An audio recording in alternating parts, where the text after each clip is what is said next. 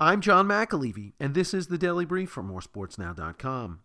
The American League Championship Series has been all it was cracked up to be.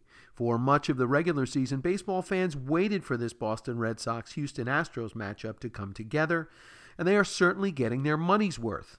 That is, those who are still awake to see these amazing outcomes.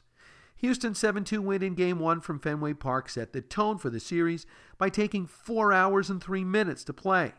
It took the Red Sox only 3 hours and 45 minutes to even the series at 1 game apiece the following night.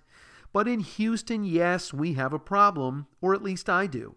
I had a problem staying awake for Games 3 and 4, both wins by my team, mind you. Jackie Bradley Jr.'s Grand Slam home run was the big hit in Game 3, which took 3 hours and 52 minutes.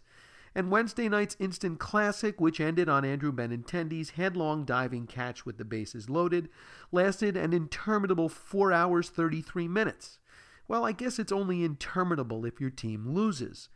That said, I feel bad for MLB fans who can't stay awake long enough to watch these terrific games.